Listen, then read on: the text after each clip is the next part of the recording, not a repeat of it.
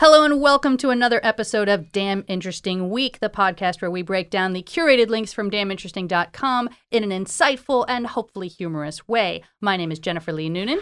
I'm Curtis Luciani. I'm Angela Epley. I'm Courtney Hopkin. And this was a damn interesting week.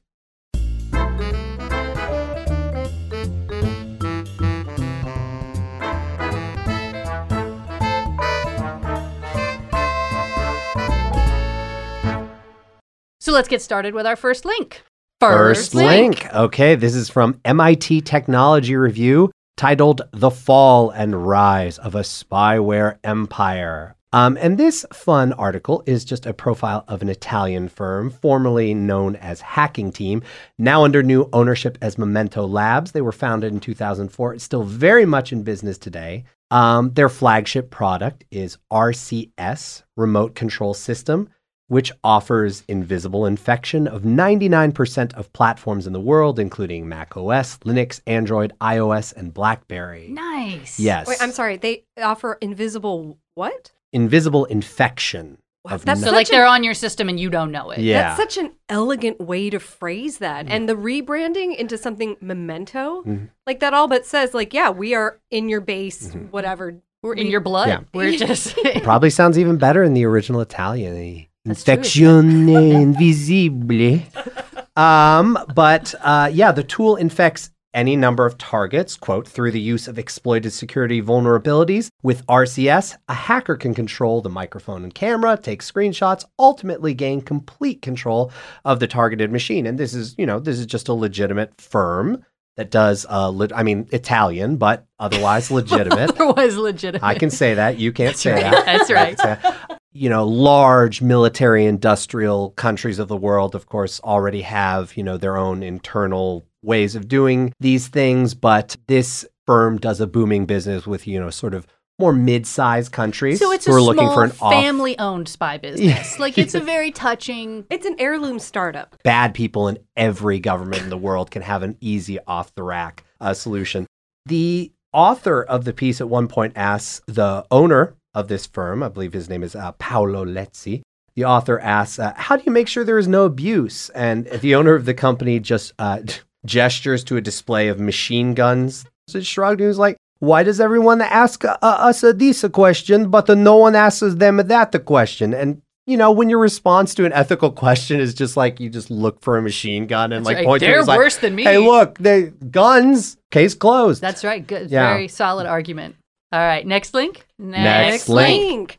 Oysters. Who here likes oysters? I do. It depends on the day. I could A sometimes. little champagne. Yeah, all right. Shoot 20 or 30 oysters in the middle of a hot day. Well, not too hot, because you know the Delicious. rule about only eating oysters in months with an R, right? Have you ever heard this maxim before? Okay, so that cuts out summer, basically. Pretty much. Okay. So on really, really hot days when you should actually not be eating oysters. Love And to cool down with an oyster. I mean, they serve them on ice, or they should if you're eating them raw. Oh, yeah. But hopefully you'll still like oysters after we get into this article. It's called Only Eat Oysters in Months with an R. Rule of thumb is at least 4,000 years old. Yeah. This is from the Florida Museum. It turns out that there was an analysis of a large shell ring off of Georgia's coast that revealed that ancient inhabitants of St. Catherine's Island limited their oyster harvest to non-summer months. The way they knew this is by measuring parasitic snails. So snails known as impressed odostomes, they're common parasites of oysters. And what they do is they latch onto a shell, they insert a stylus to slurp the soft insides. And because the snail has a very predictable 12-month life cycle, its length at death can give a reliable estimate of when the oyster died. And so what they found is that the seasonality of the shell ring that they analyzed may be one of the earliest records of sustainable harvesting. Oysters in the southeast spawn from May to October, and avoiding collecting oysters in the summer can help replenish their numbers. So it was kind of like an early way of saying, hey, this is when they're getting their thing on. And don't overfish. You want to keep your population going. Exactly right. Look, I hear what you're saying. It sounds like a good time-tested wisdom, but don't you ever just like take home a to-go box of oysters, you pop them in the microwave, get those oysters good and See, now I'm the opposite. piping hot? I'm not a giant fan of oysters, but I've eaten escargot. And I genuinely, I like it. Like, Oh. snails are Amazing. delicious. Delicious. Now, maybe parasitic snails, different flavor, different bouquet. I don't know. Maybe they wouldn't be as good. But It does help in the case of escargot, the drowning in butter and garlic in order That's to, key. It's admittedly not, doesn't hurt. it does help a Sopping lot. that up with some crusty French bread on the side. And I'm sure it's a very different species of snail. Like if you were eating something that had a stylus, you'd probably know. You probably notice, yeah. I don't know. Like you said, it's pretty. But escargot snails are like the eaten snails. They're big, hefty eaten snails. Are they? Like, I don't know. The ones I had were little, but maybe they shrink when you cook them. I don't know.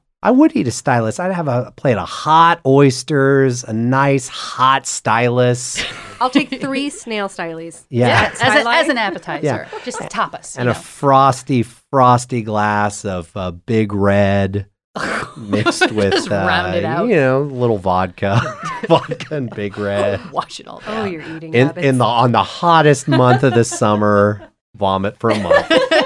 That's how you get your beach body. I feel- yeah. It's a cleanse, actually. Yeah. Yes, it's a total body cleanse. All right, next link. Next link. So, have you ever seen the Pizza Hut commercial with Gorbachev? Yes. Yeah, I have. It takes place in Russia. Gorbachev walks in, and all the people who are at the Pizza Hut already are like, look who it is. Hey. Then they proceed to have an argument about what Gorbachev has given the country. This is post him being ousted. And so finally an old lady says, he's given us Pizza Hut. And that's the commercial. Yeah. The article written by this website called Foreign Policy is more a article about the actual production of the commercial and the effect it had. Yeah. As you say, it seems tasteless from an American perspective. I can only imagine how the Russian population. Well, or it this was shown in America? It was for Americans. Oh, yeah. Yeah. Still not great. Gorbachev was drowning financially. They gave him a what do you call that when you retire? Pension. A pension, 4,000 rubles per month. But then after the economy started tanking, they didn't adjust it for inflation. He was making like $2 a month. Oh, Whoa. And so he was, trying some stuff to get some money. Oh, some sponsorships. And so Pizza Hut approached him, which he refused to eat pizza on camera. So he brought in his granddaughter. You can see that in the commercial. They walk in together and she eats the pizza and he's just sort of standing there like looking approvingly at her.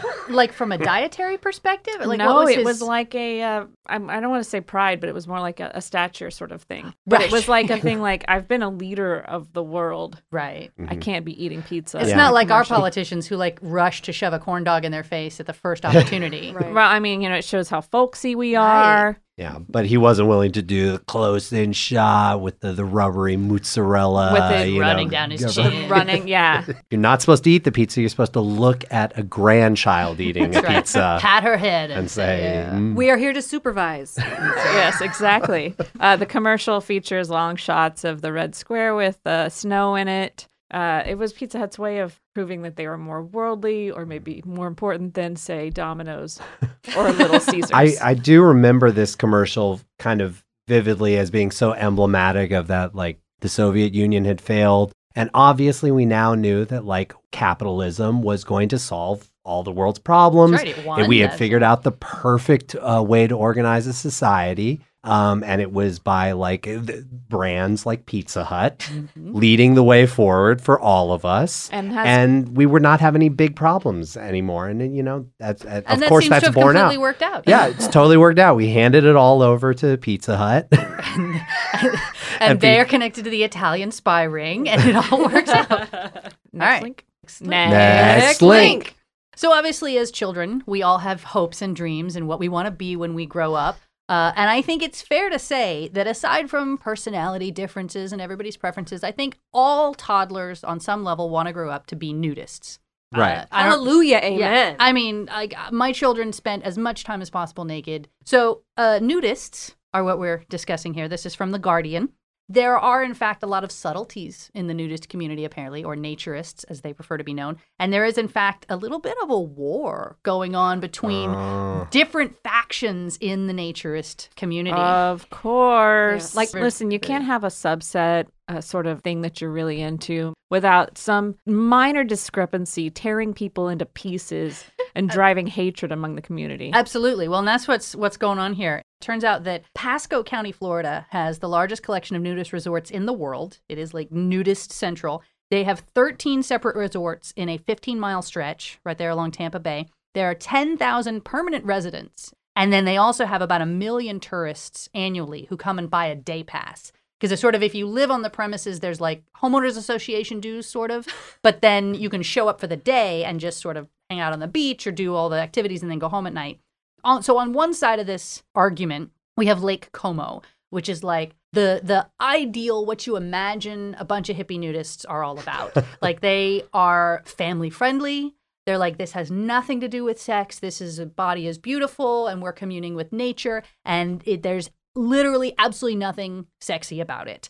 It was founded in 1941 after a doctor told this guy, Ava Brubaker, that he had a rare skin disease, and the best way to treat it was to just sunbathe as much as possible. So at the time, obviously in the 1940s, it was even harder to sort of... Another thing that stood the It was test of illegal. time. That's right. It was illegal to be naked in the 40s Just period. in America. Yeah, Ever. it didn't become legal to be naked in America till I think the first Beatles LP was released here. Sounds about right. Yeah. So they bought this huge plot of land, so they sort of were surrounded by swampy trees and stuff, and no one can see them, but they enjoyed it so much they started inviting their friends over, and they're like, come be naked with us, and it turned into this colony. And the interesting thing about it is they're sort of all in on this, everybody's equal, and they have a quote here that says, if gender, race, and sexuality are immaterial, then wealth and class are too. And so they have, like, I don't know if Karl Marx was a nudist or they just somehow got a nude statue of Karl Marx. But they have one. Yeah. There's a nude statue of Karl Marx in the lobby of the American Nudist Research Library. And that's sort of one of their things is like, we're all equal. Our membership dues go back to the community. They pay lots of taxes. Like, they're a super big boon to the state of Florida. Everybody likes them. Well, and just think of the amount of money you could make charging for selfies with that statue. Are you kidding me? Oh, yeah. Oh, yeah, for Nude sure. Marx. Love it. But then, on the other side of the war, we have Caliente Club, whose name I think sort of starts to indicate what it is that they're all about. They actually used to be a sort of family-friendly place as well, but they said they weren't able to make enough money. They were just failing as a nonprofit. We need to Not appeal enough to people. the horn dogs. Yeah. So they started advertising heavily towards swingers and young people, and especially sort of alternative lifestyles. There's lots of booze. They don't allow anyone under 21. And the American Association for Nude Recreation is sort of the lobbying, legal advice funding organization for all of these resorts. And they actually kicked out Caliente Club just recently because they said, you're not promoting the family-friendly values. You're making everybody think we're weirdos. And meanwhile, Caliente Club has actually gone and put up metal detectors at their entrance because they're more concerned with just all sorts of, I don't think they think other nudists are going to come get them. I think because they cater to a clientele that is more worldly, like after the Pulse nightclub shooting and after they sort of feel like they're going to be targets from a different group of people than a bunch of naked hippies doing Bible studies at Lake Como, which is what they're doing. They have the author of the article sits in on a Bible study of all these old people who are just naked.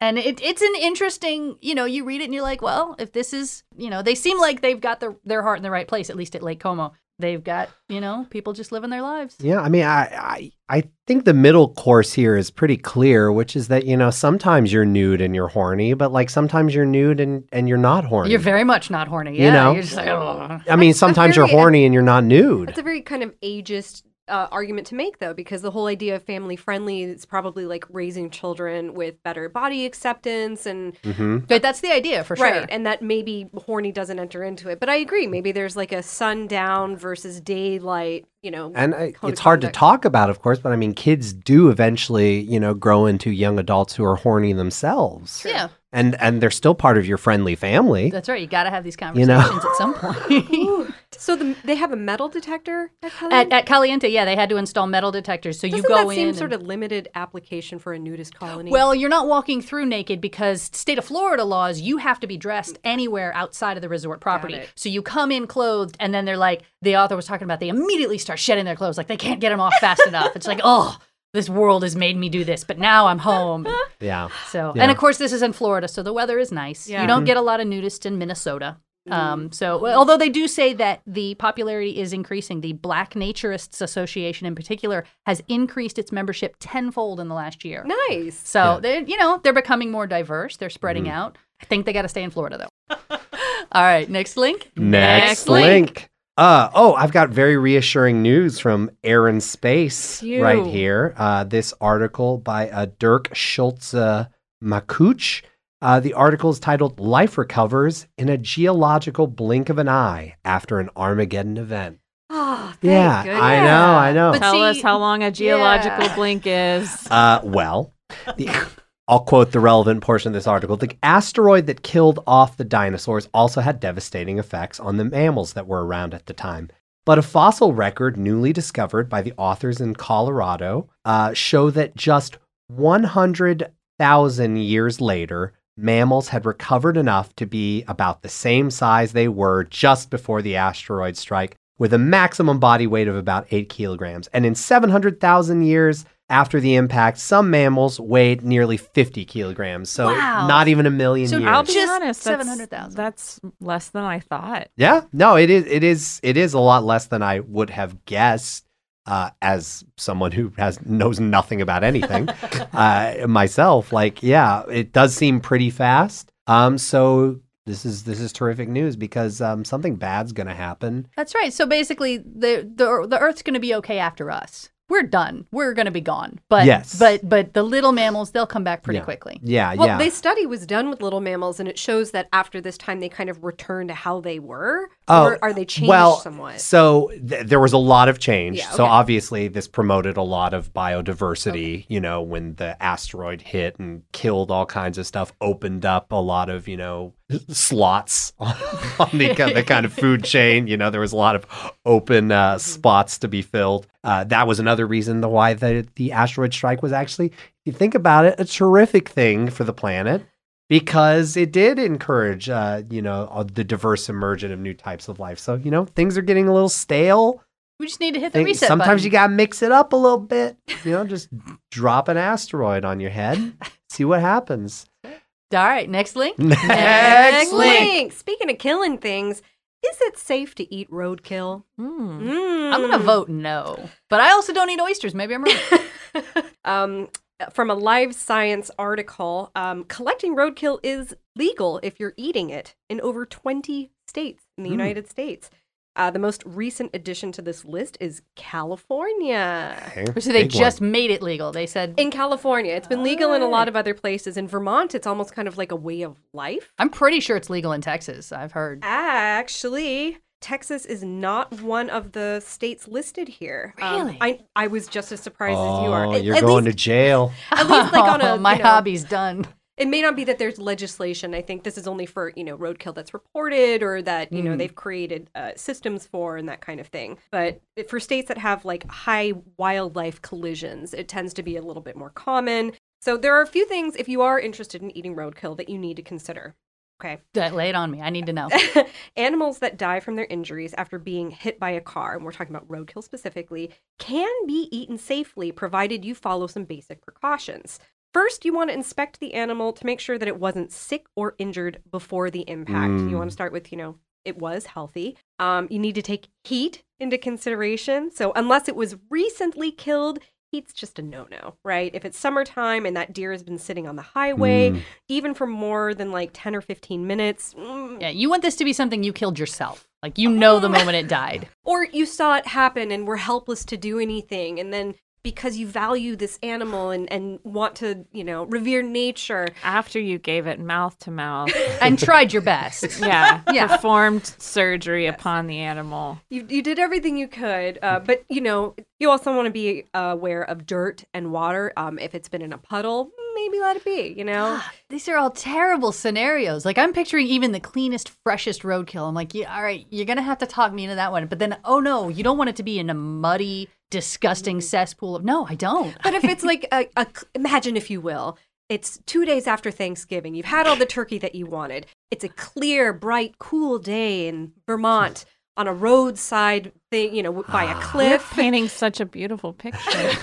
You've just come from grandma's. Exactly. The kids are in the car singing Yeah. some songs. Maybe there's still some snow, but none of it's melted yet because it's not that hot. There's a freshly paved asphalt. The city just finally got those potholes done.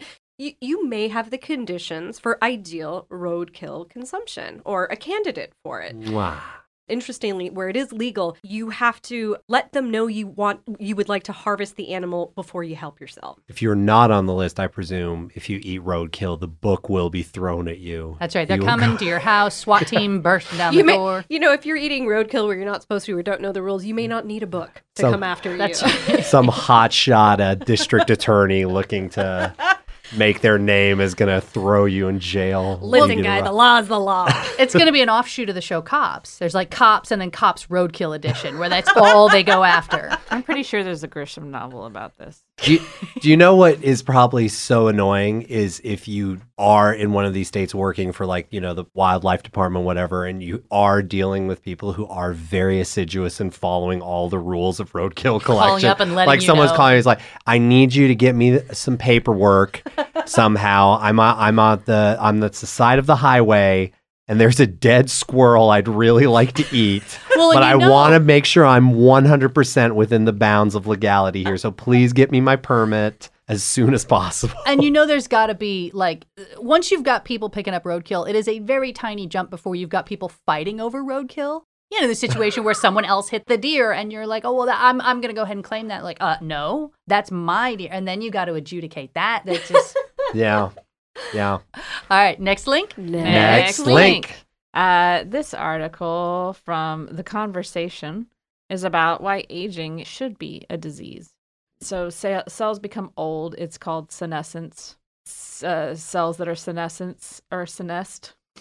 Cellular senescence results in your white blood cells attacking and killing or whatevering them. I don't actually know how science works.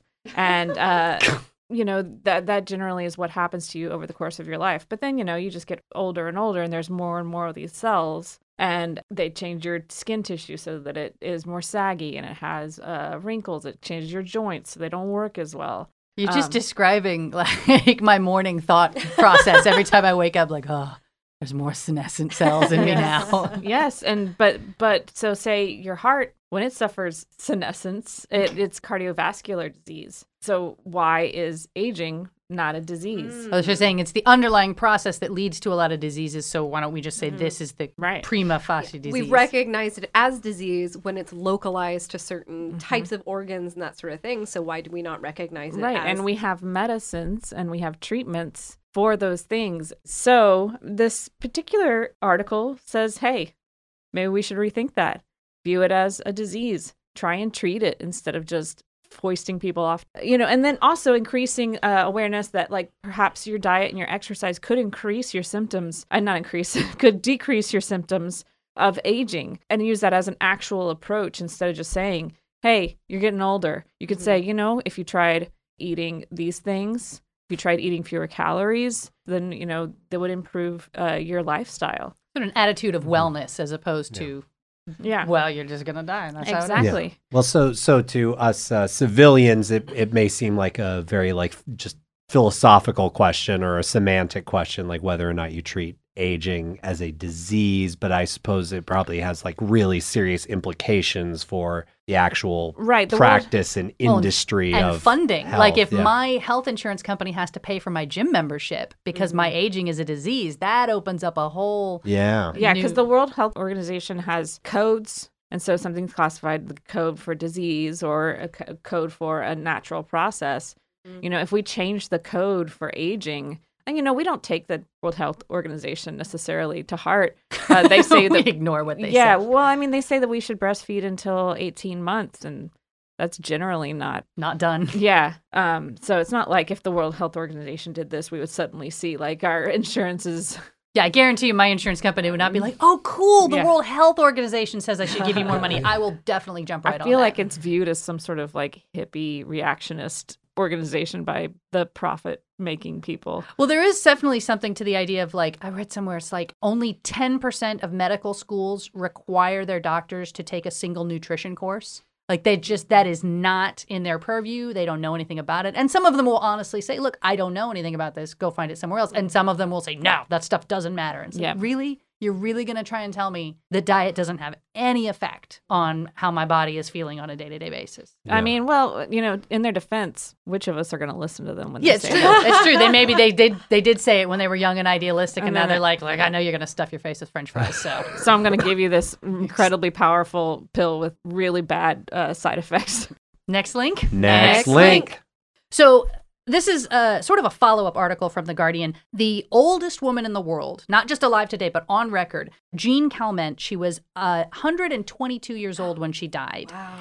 This woman was sort of a local celebrity, obviously. She died in 1997, so it was relatively recent. They had, journalists would come to her nursing home on her birthday every year. There was a big thing. Every time she got a little older or someone who was, close in age, but they died, she took the record, whatever. She was a celebrated figure. Everybody knew about her. So earlier this year, this Russian mathematician by the name of Nikolai Zak wrote a paper in which he alleged that actually he thinks it was all a scam, that this woman who was supposedly 122 years old was not Jean Calment, but in fact her daughter Yvonne, and that Jean had died back in the 30s. And Yvonne had taken over her identity. So at 122, she was actually only in her 90s, which is respectable, but not that impressive. Which is the thing I like. I like to visit retirement communities and say that. You're not that impressive, Grandma. Not that impressed. Not that impressed. Yeah. And so, he wrote this paper, and it wasn't really supposed to be much of a big thing. He just sort of said, hey, I've done some research, and record keeping in the 30s is not great. But he has a fair amount of evidence. There are inconsistencies where she often mixes up her husband and her father, as you would if you were actually your own child. And there were other things like her eye color seemed to have changed in some photos. There was some evidence where you think, maybe this guy's onto something, who knows. But the French did not take kindly to this paper. Oh. They got very angry, like in a way that only French people, I think, can get angry. And there was an immediate backlash, not just against this idea of how dare you impugn our local hero, but also the fact that Nikolai Zak was Russian. They sort of turned it back on him personally, and they said, you're a Russian troll who is trying to sow doubt in our way of Western science and record keeping. And furthermore, you are trying to get the third most oldest person actually is Russian, and you're just trying to knock the top two off so that Russia can have the glory of the oldest person in the world. And it got very personal. Like, he started CCing heads of state, trying to get more attention, to say, look, they're destroying me for no reason. I'm just a guy who did some research. And meanwhile, the people in the city in France where she was from, they started a Facebook group that gathered 1,500 members called the Counter Investigation into the Jean Calment Investigation. And to their credit, they actually brought up a fair amount of compelling research as well. They found this photo of the daughter, and they used internet sleuthing to figure out with Google Maps that the mountain range in the background was this sanatorium in Switzerland where you would go if you had tuberculosis. And they found records that said her husband had been given leave from his job in the army to take care of her. So at the very least, if she was taking over her mother's life, they had to have been planning this for years. And they also pointed out she had a 7-year-old son at the time. So she would have had to train a 7-year-old child to never let the secret out and stop calling her mama. And the other big question, of course, is they say, why? Why would anyone do this? And Zak's answer was, because in this interwar period, inheritance taxes were huge. And so when the mother died, they would have taken up to 35% of the money. And this way, the family basically got to say, no, the daughter died. At the end of the day, evidence-wise, there's good arguments on both sides. I could see it going either way. But the kicker is they have this woman's DNA. It would be so easy for them to quickly just run a little 23andMe on it, figure out, is she the mother, is she the daughter? But the French will not release the DNA.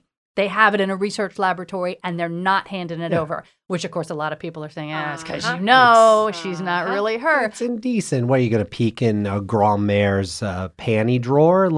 This is... It's right. That's her blood. Don't touch it. That is her blood. Well, and of course, the counter argument they're saying is, no. This woman's blood holds the secret to aging. And that, in fact, if we give it to the Russians, they're going to have the technology. Right. It's this very... They're going to have the oldest ladies in the world. The conspiracies are just so rich in all of this. And it's a really fascinating look, I guess, into how something so insignificant. I mean, honestly, who cares if this woman was 122 or not? Like, whatever. But the people take it so seriously. I mean, the people who would benefit the most from finding out that she was a fraud, it would be the French, would it not? They have 35% of her estate. That's true. That The they are government owed. is owed with interest, I think I'd Yes. say, Oh. since the 1930s. But the French are very, very, if you've been to France, you know they are very, very, very passionate about their little old ladies. And That's right, you know, protect it's those old ladies. Yeah, yeah. The national symbol of France, not a lot of people don't know this, is a tiny old woman in a windbreaker Coming out arguing with a bakery clerk. You That's know? coming out of a fleur-de-lis. Yeah. Yeah. While you're waiting in line behind her, just hoping to get your pain du chocolat or whatever. You're already braver than I am just trying to pronounce stuff in French. I won't touch it. I know they'll come after me. I'm very cosmopolitan. I think I can get away with it. I've always said that about you. You're my Italian earlier. I'm hopping the globe this episode. All right, next link. Next link. So there was a terror attack in London last week, as most of us have heard. There were a series of knifings on the London Bridge. Obviously, very harrowing, terrifying moment, but alleviated somewhat by the colorful detail that I think a lot of us heard, that one of the onlookers who heroically responded grabbed a narwhal tusk. Oh, yeah. Which was adorning some nearby pub or something like that, and used the narwhal tusk as a lance to stabbing kind weapon of at the guy. help subdue one of these attackers, which led to an article in The Guardian by Philip Hoare called "A Narwhal Tusk Was Used Against the London Bridge Attacker." But what is it? What's a narwhal It's tusk? a narwhal tusk, but was it a replica or an actual piece of animal? it was a real narwhal tusk, apparently. Yeah, I That think was the what pub was had like a nautical theme. Like that was part of their whole. Yeah. This article just has a few fun facts about narwhal tusks. Perhaps most interesting to me is that it is actually, tusk is a misnomer. It's an extended tooth that erupts through the whale's upper lip and spirals out. Aww. So it is constantly growing, like spiraling like a snail shell. Like it keeps going. Is that what they're saying? I don't know if it You mean like continues beaver growing. teeth? Because in theory, you're stabbing things with it. If you're a narwhal, you're going around hunting with this thing. It's going to get dull. You're going to need to kind of grow.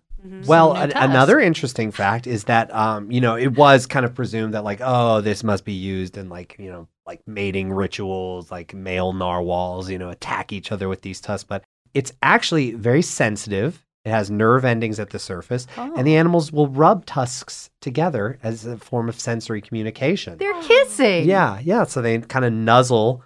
So it's like, imagine if a form of like intimate communication was to, rub your teeth together with someone else, a tooth that had extruded through your upper lip over the course of your life. And then after you're dead, that tooth gets hung on the wall in a bar and is Used for defense. to save people's lives. Yeah. And there's some suggestion here that narwhals actually have this action of solidarity that they do, where if one animal's tusk gets broken off, another narwhal may even break off the tip of its own tusk in the gap, which is just like this kind of seemingly altruistic gesture of like, Right, so they match. the hole, so that you're actually I you're guess actually like trying giving to help, a portion of your patch it. hoard. Wow. Yeah, which sounds like pretty hard to do, kind of a tricky little maneuver. But did you know that narwhal also comes from the Old Norse for corpse whale? Did not know Because that. they saw narwhals and they said they resembled a drowned person. The spotted hide of the narwhal, It I looks guess, like resembles the mottled the flesh. mottled, bloated corpse of. This is the most metal article ever. Narwhals apparently are pretty Yeah. dark. But it's like, but it's gentle metal, It's like this gets at like the real community. It's a metal ballad. Yeah, it looks scary. It looks like this horn, but like it's actually a loving community of people who will break off their tusks for you at any moment, as long as you're a fellow metal fan. That is actually a really apt description I of the know. metal community. It's a unifying force. It's a, sensitive, heavy feelers that have to kind of funnel and drown their anger. And with some protuberance that looks scary, but actually it's very sensitive. It's very sensitive. All right. Well, that is all we have time for today. There are so many more great articles out there. Some of the ones we didn't get to today. Russian cows get VR headsets to reduce anxiety. U.S. Special Forces develop bullets that can work underwater. And how Peru's Potato Museum could stave off the world food crisis. So fascinating stuff. That and all of the links that we've discussed today can be found on damninteresting.com in the curated links section. Also, you guys, I have some very exciting news. We have our very first patron on Patreon. So shout out to Nancy McLean for putting her money where her ears are. We appreciate all of our listeners. We appreciate our donors. Yeah, maybe a little more, about the same. We won't play favorites, but, we do like to be supported in our work. And we hope that you guys are enjoying the content that we're making for you today. So if you do want to donate, you can go to patreon.com. We are called Damn Interesting Week. You can also donate through damninteresting.com in the traditional way. Just let us know that it's for the weekly podcast because you like us so much. We hope that you will subscribe and stay with us and come back next week for even more amazing content. Until then, I am Jennifer Lee Noonan. I'm Curtis Luciani. I'm Angela Epley. I'm Courtney Hopkin. And we hope you have a damn interesting week. Bye-bye.